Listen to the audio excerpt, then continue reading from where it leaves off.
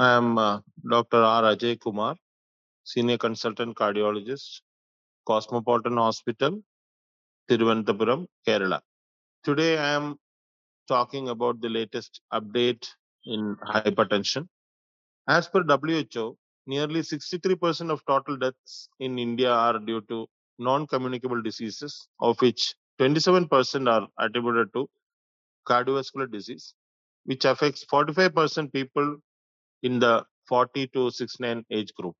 Raised blood pressure is among the most important risk factors for cardiovascular disease.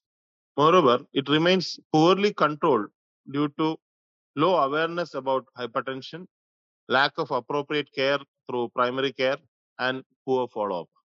In India, the prevalence has also gone up over 30 years, the last 30 years, to 38% in men and 32% in women, from 29% and 28% respectively 30 years back.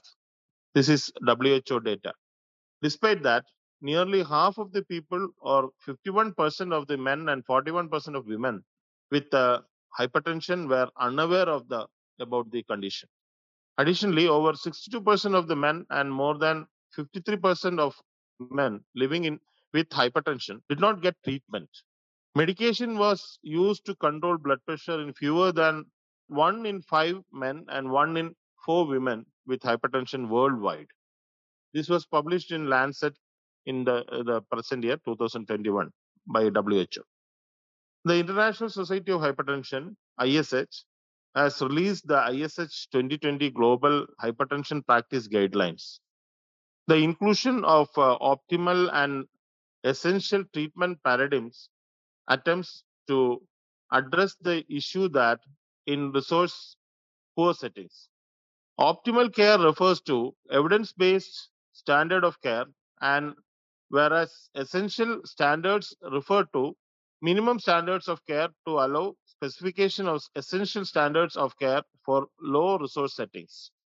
The AHA-ACC has released a scientific statement in 2021 offering new guidance for management of stage 1 hypertension among patients with low cardiovascular risk. Among low risk adults with stage 1 hypertension, that is a blood pressure of systolic blood pressure of 130 to 139 or diastolic of 80 to 89, management starts with non-pharmacologic therapy. If blood pressure remains uncontrolled at 3 to 6 months, consider starting pharmacologic therapy. Acute respiratory distress syndrome, ARDS, is a potentially fatal condition involving lung damage, and experts often associate with severe COVID 19. A recent study which appears in the Journal of American College of Cardiology reports that metoprolol can reduce lung inflammation and improve respiratory function in people with COVID 19 induced ARDS. This has been published in the Journal of American College of Cardiology in September 2021.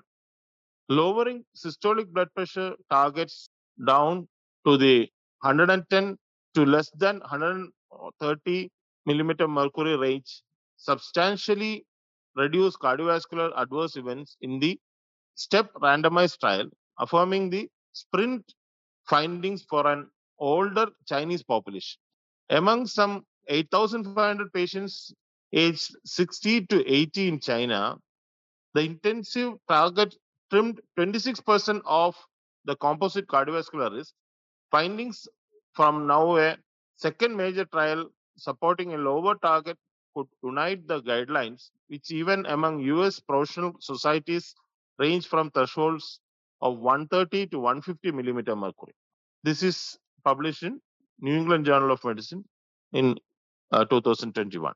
With regard to prognostic value of ambulatory blood pressure monitoring and nighttime blood pressure, the 2018 European guidelines on the management of arterial hypertension recommend that the diagnosis of hypertension should not only be dependent on office blood pressure measurements but also on out of office measurements such as ABPM or home blood pressure monitoring, that is HPPM. 24-hour and nighttime BP measurements were associated with greater risk of mortality, and a composite of cardiovascular outcome. Thus, they may be considered as the most relevant measurements for estimating cardiovascular risk. For every 20 bar 10 millimeter mercury increment of BP measured at night, the risk of mortality increased by 23% and the risk of cardiovascular events by almost 36%.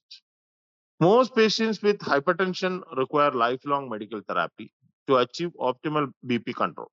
The 2018 European guidelines equally recommend 5 classes of antihypertensive drugs.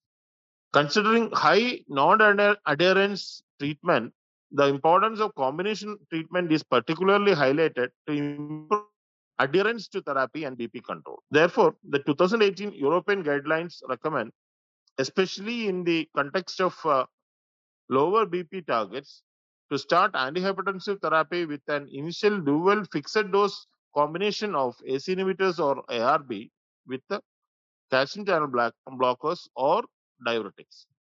Since early July 2018, products containing valsartan have been recalled worldwide. The reason is the detection of a known carcinogen, namely N-nitrosodimethylamine, or shortly it is called NDMA, which can be found in candesartan, irbesartan, losartan, olmesartan, and valsartan.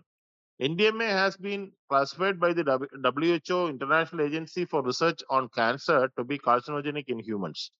If 1 lakh patients would have received NDMA contaminated valsartan from Zhengjian Huhuai manufacturing site where the highest levels of contaminants were found every day for 6 years in the highest dose, it could result in 22 additional liver cancers over the lifetime of these patients. The presence of NDMA in these drugs could lead to 8 additional cancer cases in 1 lakh patients if they had taken the highest daily dose over 4 years. Valsartan recall accompanied by a significant increase in the rate of emergency department visits of more than 6%. The Hygia study represents the largest study that tested nighttime antihypertensive treatment. In this trial, chronotherapy was associated with a significant reduction in endpoints, including death.